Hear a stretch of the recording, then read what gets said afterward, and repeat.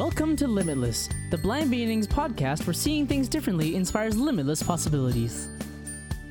This podcast is being brought to you by Blind Beginnings, an organization based in Vancouver, Canada, that supports children and youth who are blind or partially sighted, along with their families. Limitless was created in order to inform, educate, entertain, and share stories from within the blind and partially sighted community in order to show the world that the opportunities for those who are blind or partially sighted are truly limitless. And now, it is my pleasure to introduce you to your host, the Executive Director and Founder of Blind Beginnings, Sean Marcellet. Welcome back to Limitless, the Blind Beginnings podcast. I'm your host, Sean Marcellet. Thank you so much for joining us today. We've got another great episode. We're talking about the Paralympics. The 22 Beijing Winter Paralympic Games will be held from March 4th to 13th, and this episode is coming out a few days before that. So it seemed very timely to talk about how do you become a Paralympic athlete? What's the process? What's the training like? And we have a very special guest here to shed some light on that topic for us. But before I introduce our guest, I want to introduce my co-hosts today, Nika and Ishita. Welcome back to the podcast. Hello. Hello. Why don't we start? Why don't you both tell our listeners why you wanted to be part of this discussion today? I wanted to be part of this discussion because one of my goals in life is to hopefully be able to make the Paralympic team for Team Canada, and my sport is paraswimming. Yeah, I actually just thought this was a very interesting topic. When Sean sort of told us about it, I thought I would love to get to know Courtney a bit and see what the whole process of becoming a Paralympic athlete was like. So just thought I'd sit in on the discussion and learn as much as I can. I will now introduce our guest. Courtney Knight has been a friend of mine for many, many years. We have trained together. We were both at one Paralympic Games together, but I think Courtney, I don't know, I just realized this morning she has a Wikipedia page. That's pretty impressive. I believe she's been to 5 Paralympic Games. She's competed in athletics, at the Summer Paralympics, and then in biathlon, cross-country skiing in the Winter Paralympics. So welcome to the podcast, Courtney. Thanks. I didn't know I had a Wikipedia page. So you have a Wikipedia page. That is so cool. That is so weird. I was like, how many Paralympics? I know it's a lot. And for those of you who maybe don't know, like the Paralympics only come around every 4 years. So that's a lot of Paralympics. That's a lot of years of training. Like very, very impressive. I've been to 1 Paralympic Games. And the fact that you did the Winter and Summer Paralympics, I don't know any other Paralympic or Olympic athletes who've done both. And you did 2 sports in the Winter Paralympics, which is so cool. Well, thank you. It sounds, I think, more impressive or less impressive than it actually is. I'm not the first one to do it. There's another cross-country skier named Colette Bourgogne, and she did both summer and winter. She did wheelchair basketball and competed in Sydney, and then she transitioned to cross-country skiing as well. And then for Olympians, there's people like Cindy Clausen, who did cycling and speed skating. So nice thing is that all of us are women. There must be men that have done it, but all I can think of is women. So yay. Yes. Girl power. Yes. I think that's one of the things that sort of pushed Courtney and I together over the years, because we were sort of, weren't very many female athletes at the time that we were training in British Columbia at the elite level. So we were kind of representing often and trained together. And although she started first and continued after. So I think it was really nice that you mentioned that, because when I was training, I always trained with men from the time I started with track and field. And then when I switched over to cross country, there were more women definitely in cross country. But for all my years in track and field, I only ever trained with men. So it was really nice to have people like yourself, Sean, that were also pursuing sport at a high level and was a woman. So that was really nice. Yeah, no, a little bit similar for me, especially in the cycling days. I was the only female on the national cycling Paralympic team. Now that I think about that, it's kind of crazy. Okay. So when did you start doing sports? Like, take us back. I started doing sport when I was in elementary school. I was really competitive as a kid. Like in everything I did, I was very competitive. My mom will remind everybody that I did an obstacle course in like grade 3 and was really upset that I didn't win it. So just was always competitive. And then but when you're in school and you're visually impaired, and I was the only visually impaired student in the school, and I had an itinerant teacher, but they didn't do any adaptations for me when it came to sport. So I ran cross country, I did cross country skiing, I played basketball and volleyball. But I distinctly remember my basketball coach saying to me, like, I missed a shot. And she was like, "Oh, you really shouldn't be on this team." And I was like, well, I didn't see that she was going to pass me the ball. Like, I didn't know. And, I said, but nobody would adapt it, right? Like all they had to do was have my teammates call my name first. So I'd have an idea of where the ball was coming from. And then I would have been better. But nobody thought to adapt that. And then for sports like cross-country skiing, like I remember I was supposed to ski 5K and I skied 7.5 because I missed the trail signs because I couldn't see them. And nobody ever thought, hey, maybe we should send somebody out with her. So I found that really hard because I so wanted to be in sport, but it was very frustrating at the same time. I was lucky that my parents put me into, I did pony club and 4-H because we lived in the interior.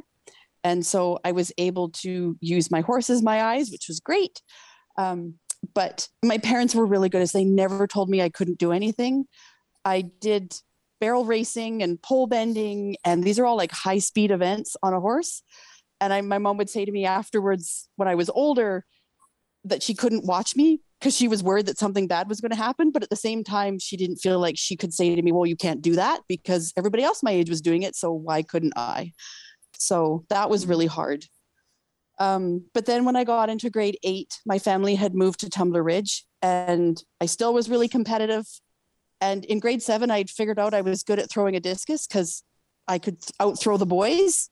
Now I was in a school of like, I think 70 kids, so that is no claim to fame. But at the time I was like, yay, something I'm good at. And so when I got into grade 8 in a different high school in Tumbler Ridge, I had a really supportive PE teacher who did know how to make adaptations for me and did a fantastic job at it. But it was because he'd already had a visually impaired person who was 4 years older than me. So I was grade 8, he was grade 12, and that was Jason De La Salle. So everything was easy for me then because they'd been there, done that. And he ended up being the track coach and really encouraged me. And I ended up going to BC Games because of that. Not as an athlete with a disability, but for the able-bodied games. And because Jason was there and he had been connected with BC Blind Sports, he basically said to them, hey, there's another one up here. And I was really, really shy when I was in high school, like didn't talk to anybody.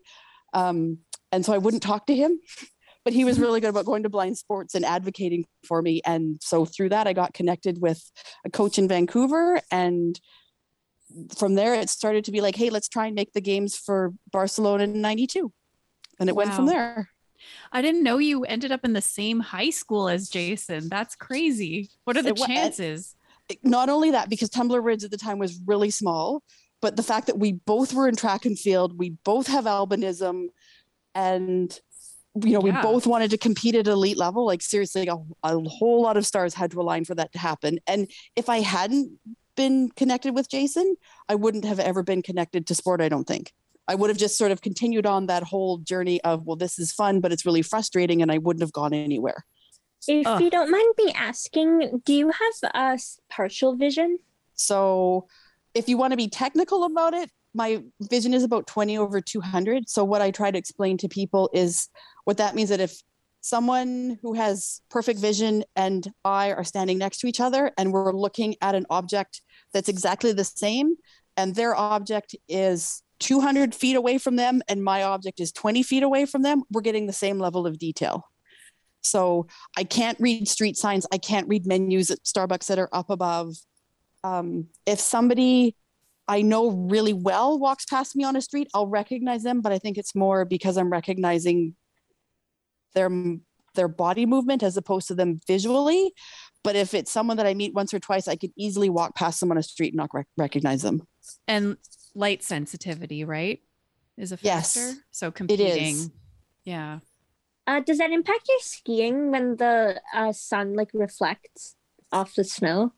Yes, very much. So the way that I compensated for that is I would wear yellow glasses. And actually, it's not when the sun is out. When the sun is night, like the blue sky day, that's actually not the worst time, because you still then will get natural shadows, which helps define where the tracks are.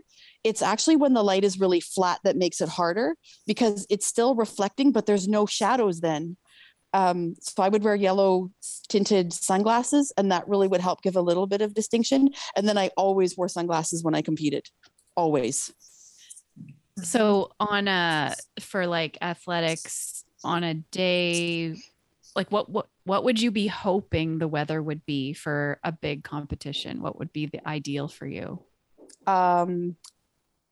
I started off as a discus thrower, so rain was no fun because it made the circle slippery. So I always wanted no rain, which I think every athlete wants. But I would like it to be sunny, but I would prefer the sun to be behind me, so that I was never, ever actually having to look into it.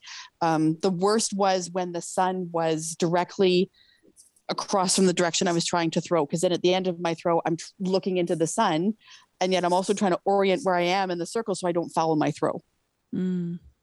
That's so interesting. I never actually really sat down and thought about how weather could actually potentially like impact visually impaired athletes.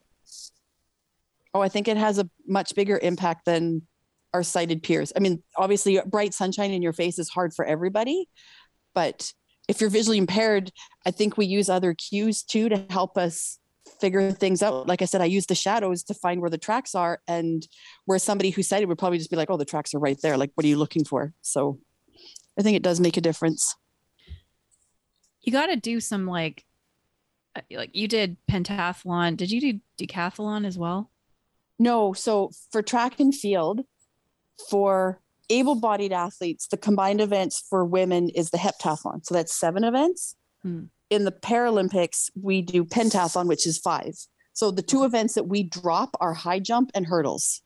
Nice. Hurdles would be interesting. Hurdles, actually, I got to, as part of our training, like, because hurdles is really good for timing. And so we actually did a fair bit of like hurdle drills as part of our training. And I actually loved it because it's also very predictable, right? Like the hurdles are always in the same spot at the same height. It's not like they randomly move around. So hurdles I actually really enjoyed. But yeah, so they took that out. So the events that I did were, it was done over one day, and the order was long jump, shot put, 100, discus, 800. So I'm thinking about long jump, for example, and my only experience really is like high school track, you know, like what you had to do in gym class, but you're running. There's a certain line that you jump from. You can't go past it. You don't want to go ahead of it because then you're not going to go as far. It's not going to count. Like how you must have had to just like kinesthetically memorize that, or could you see that line? Did you have to do something to make sure you could see it? How did you do that? I mean, I could see the line when I got close, but all it was, and I think even able-bodied athletes do this, you put in what are called check marks. So you practice with your coach setting up how many strides it's going to be from the time you start to the time you end. And you have check marks. I had 3 check marks. So I had my starting check mark, and then a mark that I knew, okay, like now you should be at the speed you want. And then the third one was, okay, you're 3 strides from the board.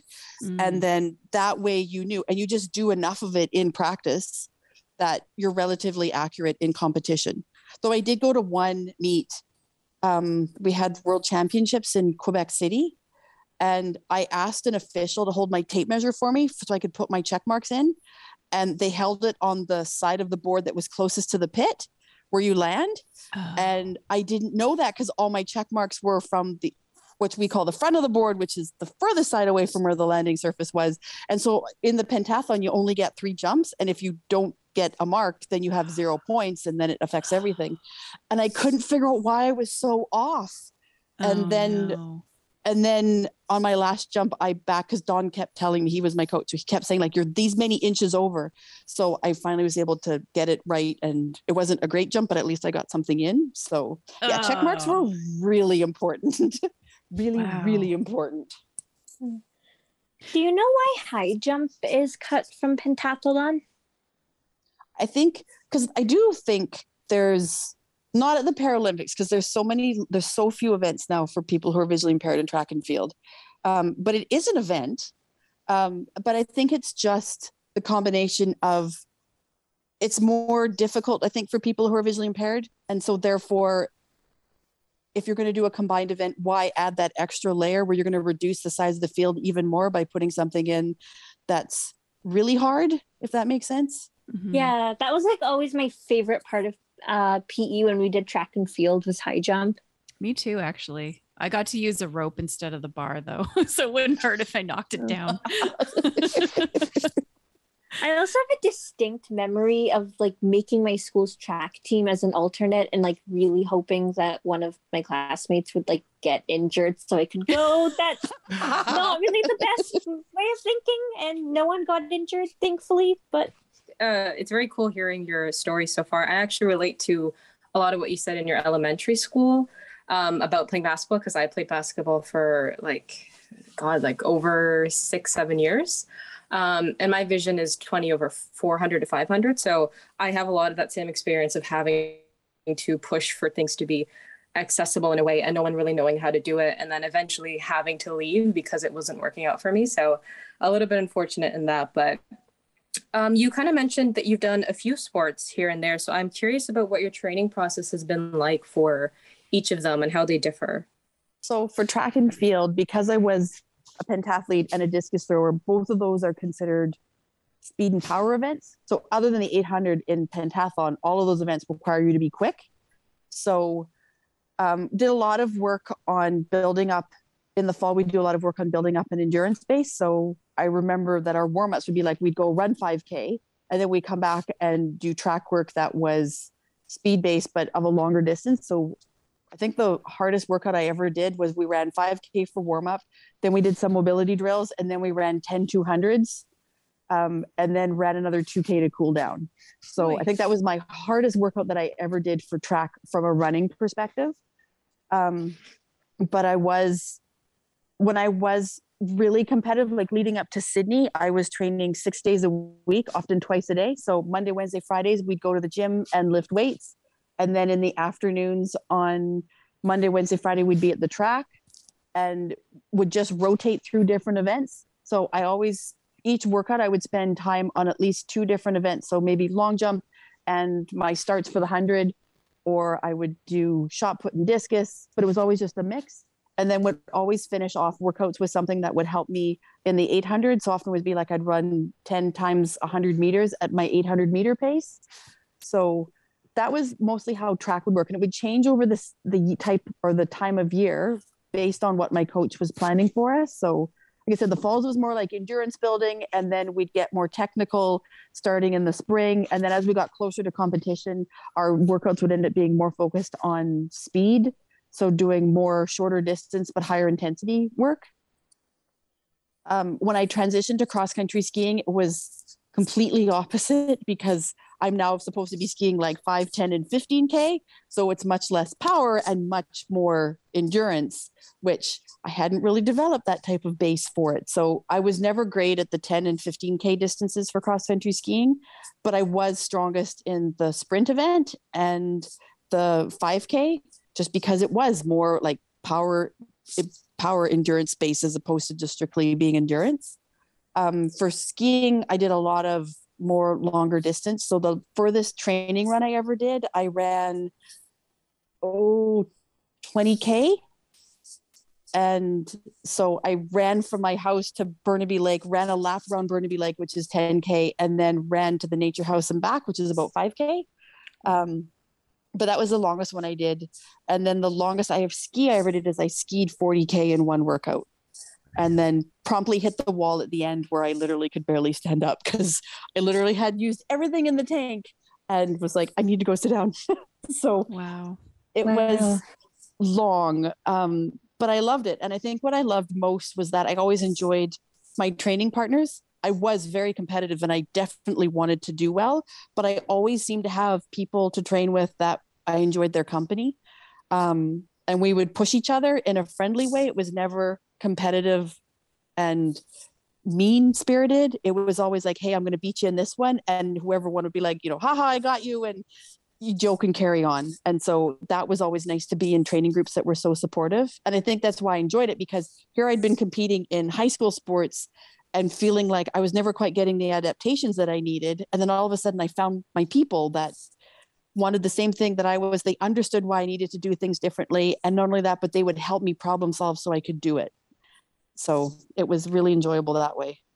So important, because when you're a disabled athlete, those elite competitions don't happen very often. I mean, maybe more in track than in cycling, for example, but we would have one international competition a year and the rest of the time, and nationals, but I was the only female, so wasn't really racing anybody.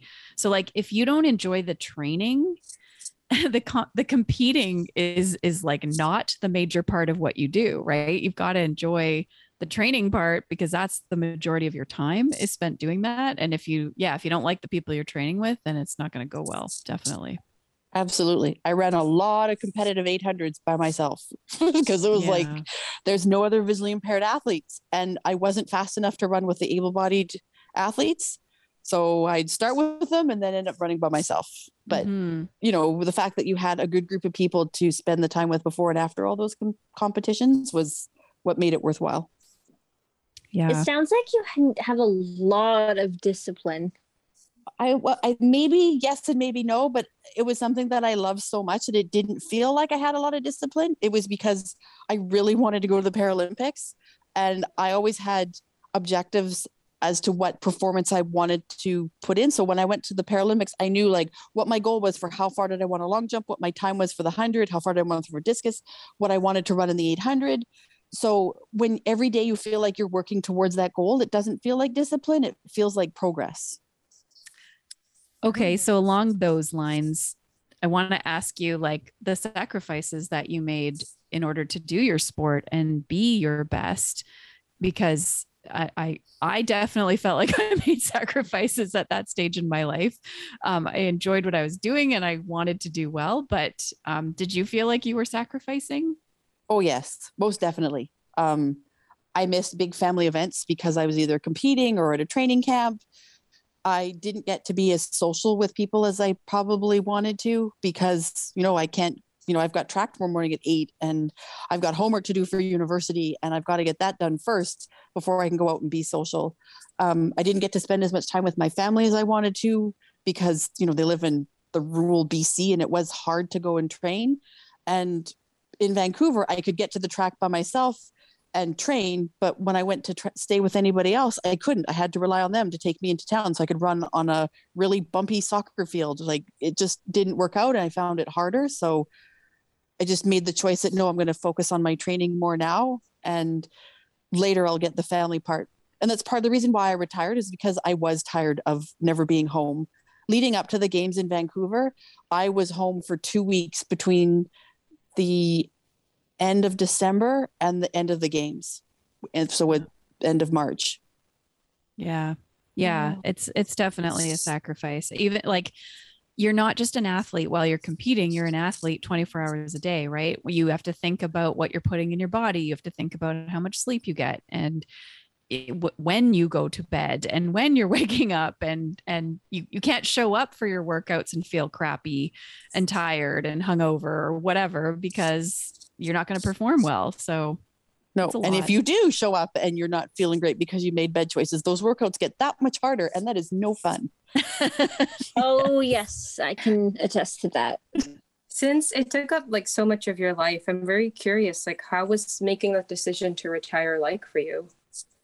Oh, well, it wasn't that hard because I made my first Paralympic Games in 1992. I qualified for 2010. So was that 18 years?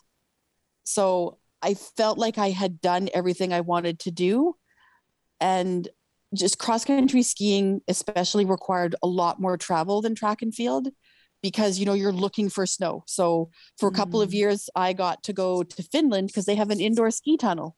And I got to ski in a little indoor, like I said, but it was just like tracks back and forth and they would store snow over the summer.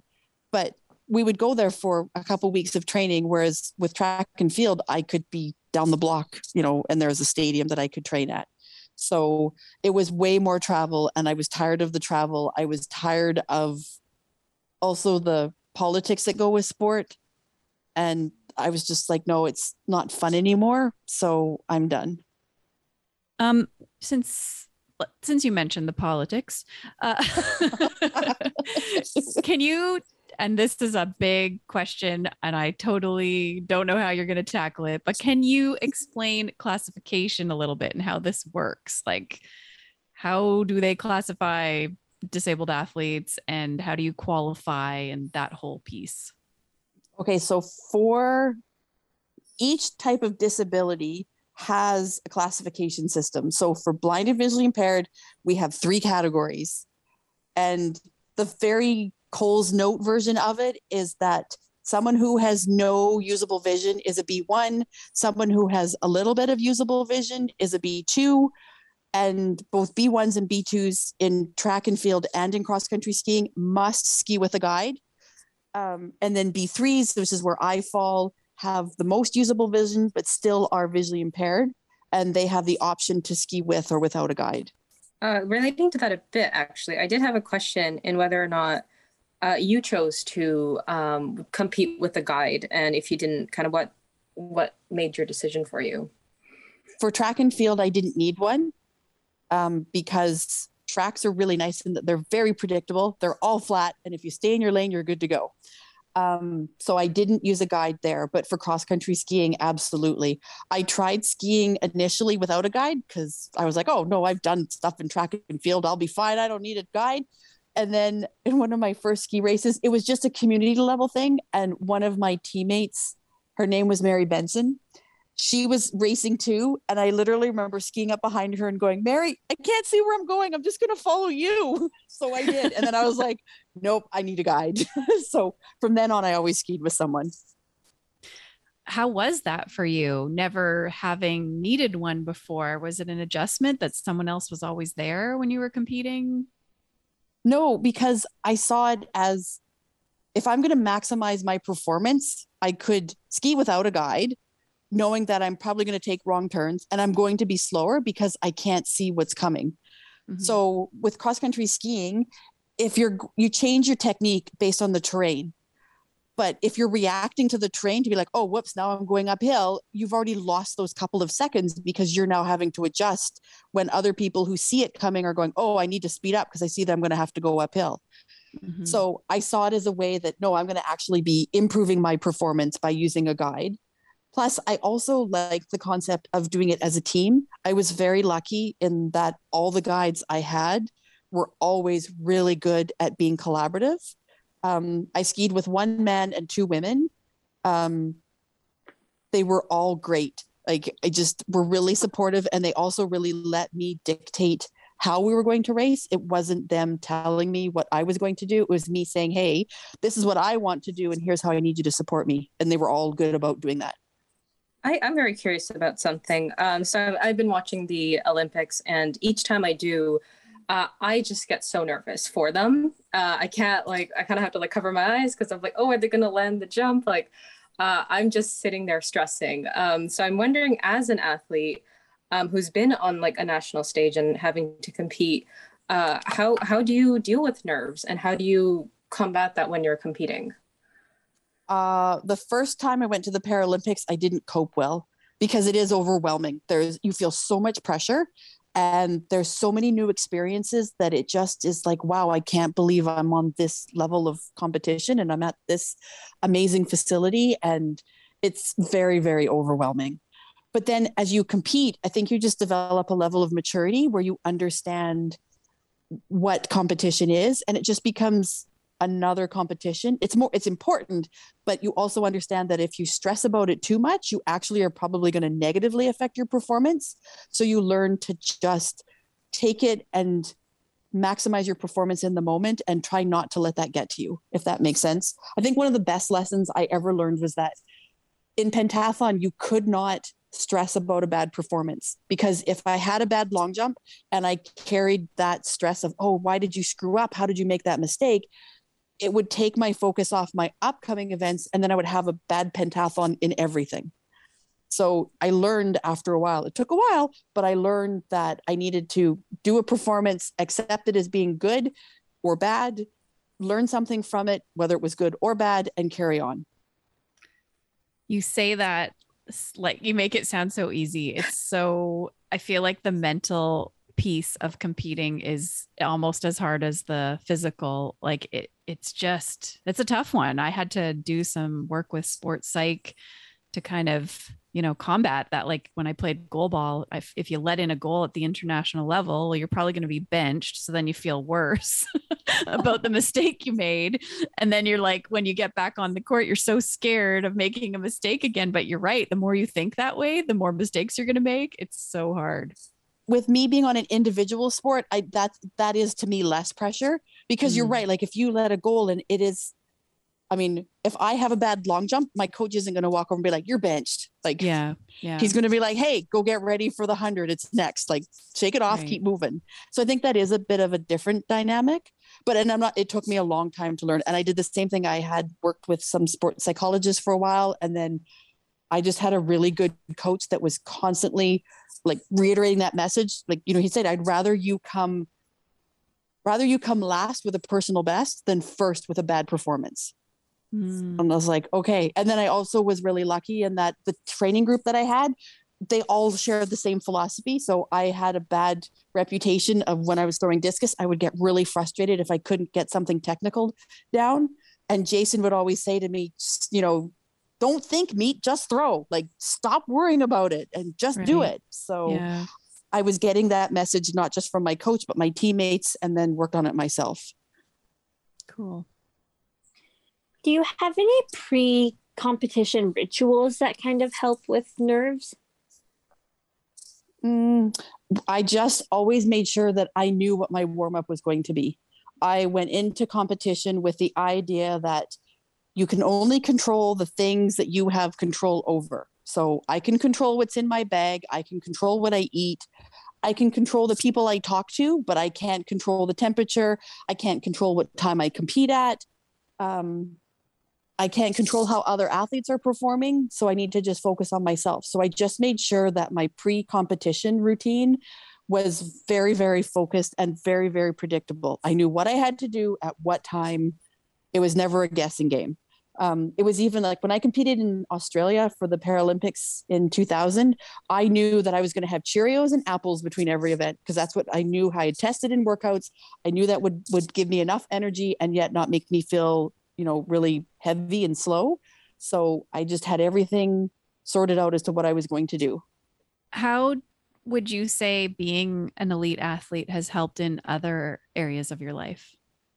Oh my gosh. I think the biggest way is that when I started in track, I really was shy. I'm not kidding. I hardly spoke to anybody. And I think I was shy because I had a really hard time in elementary school. I got bullied a lot because of my vision. And I never found a peer group that truly accepted me. And so I just sort of withdrew and was like, well, I'm just not going to talk to anybody because what's the point? And then through track, I found people that completely understood what it was like to be visually impaired, accepted me for it, celebrated my accomplishments with me, were crying when I was having a bad time with me. And it just made me feel so much more confident.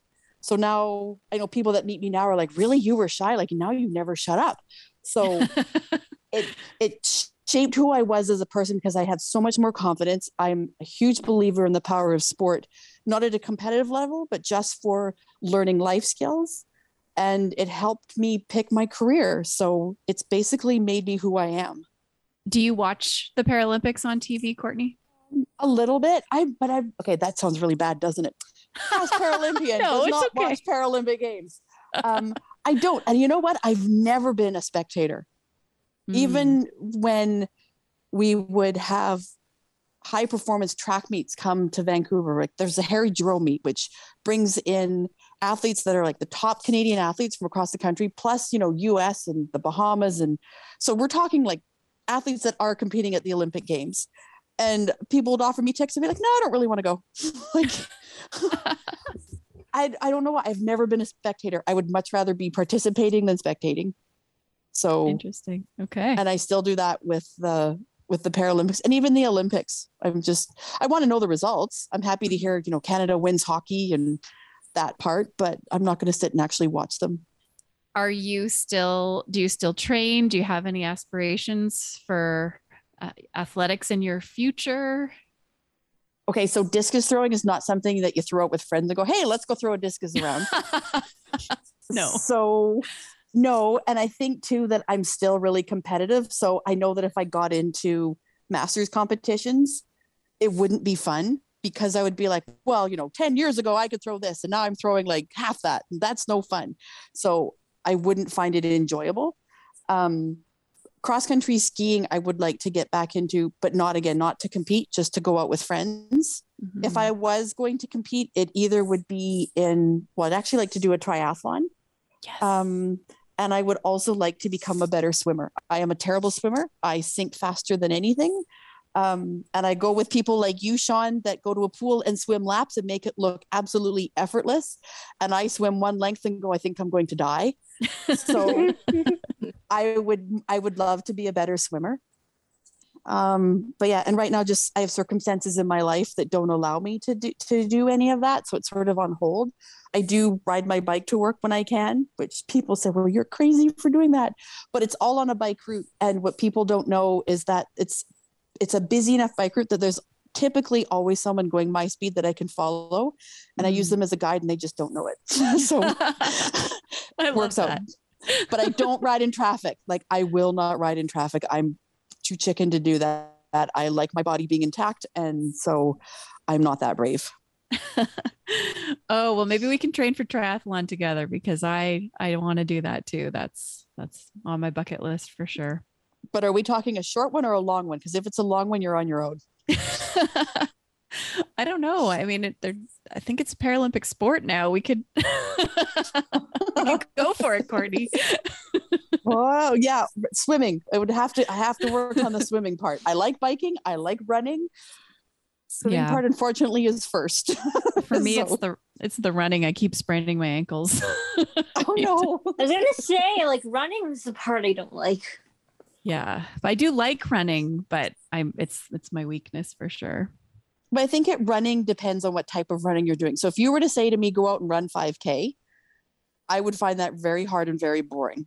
But if you say to me, go to a track and do repeat work where you're running like 100-meter sprints, that to me is fun.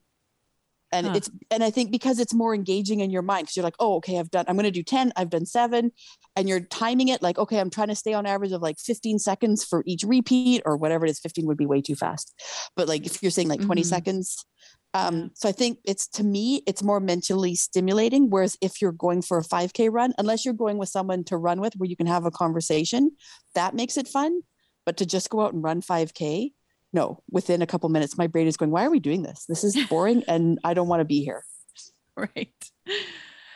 Do you have any advice maybe for parents who are raising kids that are visually impaired, who the kids are interested in sport, or maybe youth that are contemplating? I mean, I didn't really start being a competitive athlete until I was 18, which is pretty late.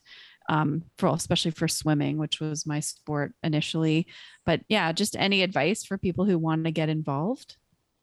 I think this is talking to my background in kinesiology and sport, is the best thing that parents can do is to get their kids as active as possible, doing as many different things as possible.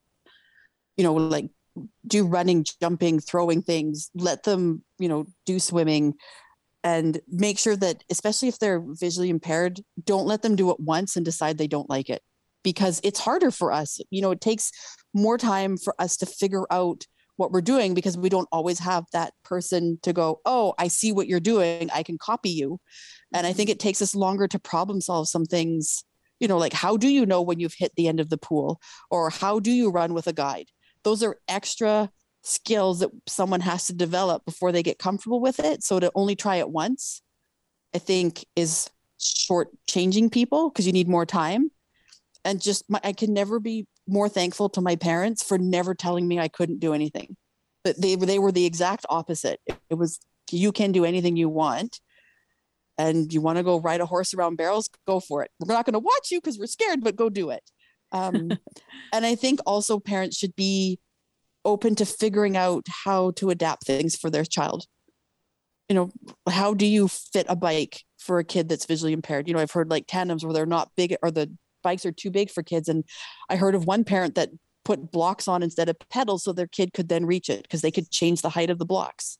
Mm-hmm. So being creative to try and do everything possible so their children can be active. Yeah, such a good point about, you know, try it more than once. I know for myself, I'm definitely the type of person that if I try to do something and I'm not good at it, I don't like that. And but it's not that I didn't like the thing. It's that I didn't like that I wasn't good at it. So I have to force myself to keep trying because I just know like, I'm not good at this yet. This is the first time. I don't really know what I'm doing yet. And it's going to feel awkward. And then, yeah, eventually after many repetitions, it gets easier. Of course, it starts to feel more comfortable. And at the same time, I get better. So yeah. I think there's a saying somewhere that you have to do something 10,000 times before you can actually say you've mastered it. Mm. So if you do something once, that's a long way away from 10,000. And not that somebody has to master a skill to enjoy swimming, but you definitely do have to get the fundamentals down before you can actually make a decision as to whether or not you like it. And I know people both sighted and visually impaired where they say to me, oh, well, my mom made me do this as a kid. I hated it for the first 6 months. And then I actually fell in love with it. And now as an adult, I do it by myself because I actually love it so much. Yeah. I more so just wanted to say I found this conversation to be super informative and I really enjoyed listening to your life story as well. Thank you. Yeah, I second that. It's been really interesting just getting to know you a bit and hear your journey and definitely some great advice that you're giving. So thank you so much. I third that. Thank you, Courtney. And you can check out her Wikipedia page. This is Courtney Knight. How many? Okay, so was I right? Is it 5 or is it 6 Paralympics? No, I've been to 5 Paralympics. So I did 4 summer, 1 winter. Okay. And how many medals do you have? 3. Right. I have cool. A silver in pentathlon from Sydney, a silver in discus in Atlanta, and a bronze in discus from Athens. That's amazing. I've never seen your medals. I want to see them. That's very cool. That's awesome. Well, thank you so much for joining us today, sharing your wisdom and advice. And let's talk about a triathlon in a few years. Okay. Sounds good. It'd be fun. It would be nothing more that I would enjoy than to have you as a training partner. Aww. That would be amazing because I can help you with the running. You can help me not drown. It would be good. Yes, exactly. Well, we'll have to make that happen then. You've been listening to Limitless, the Blind Beginnings podcast. If you have a question, a comment, a future topic request, please send us an email to limitless@blindbeginnings.ca. Please share our podcast with a friend, leave us a rating or review, and join us next time. This podcast has been brought to you by Blind Beginnings, an organization based in Vancouver, Canada, that supports children and youth who are blind or partially sighted, along with their families.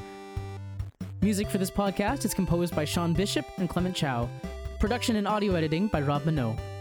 For more information about Blind Beginnings and the work it does to support children and youth who are blind and partially sighted, along with their families, visit us on the web at www.blindbeginnings.ca. And also remember to follow us on Facebook, Instagram, and Twitter. We thank you for joining us, and we look forward to seeing you next time.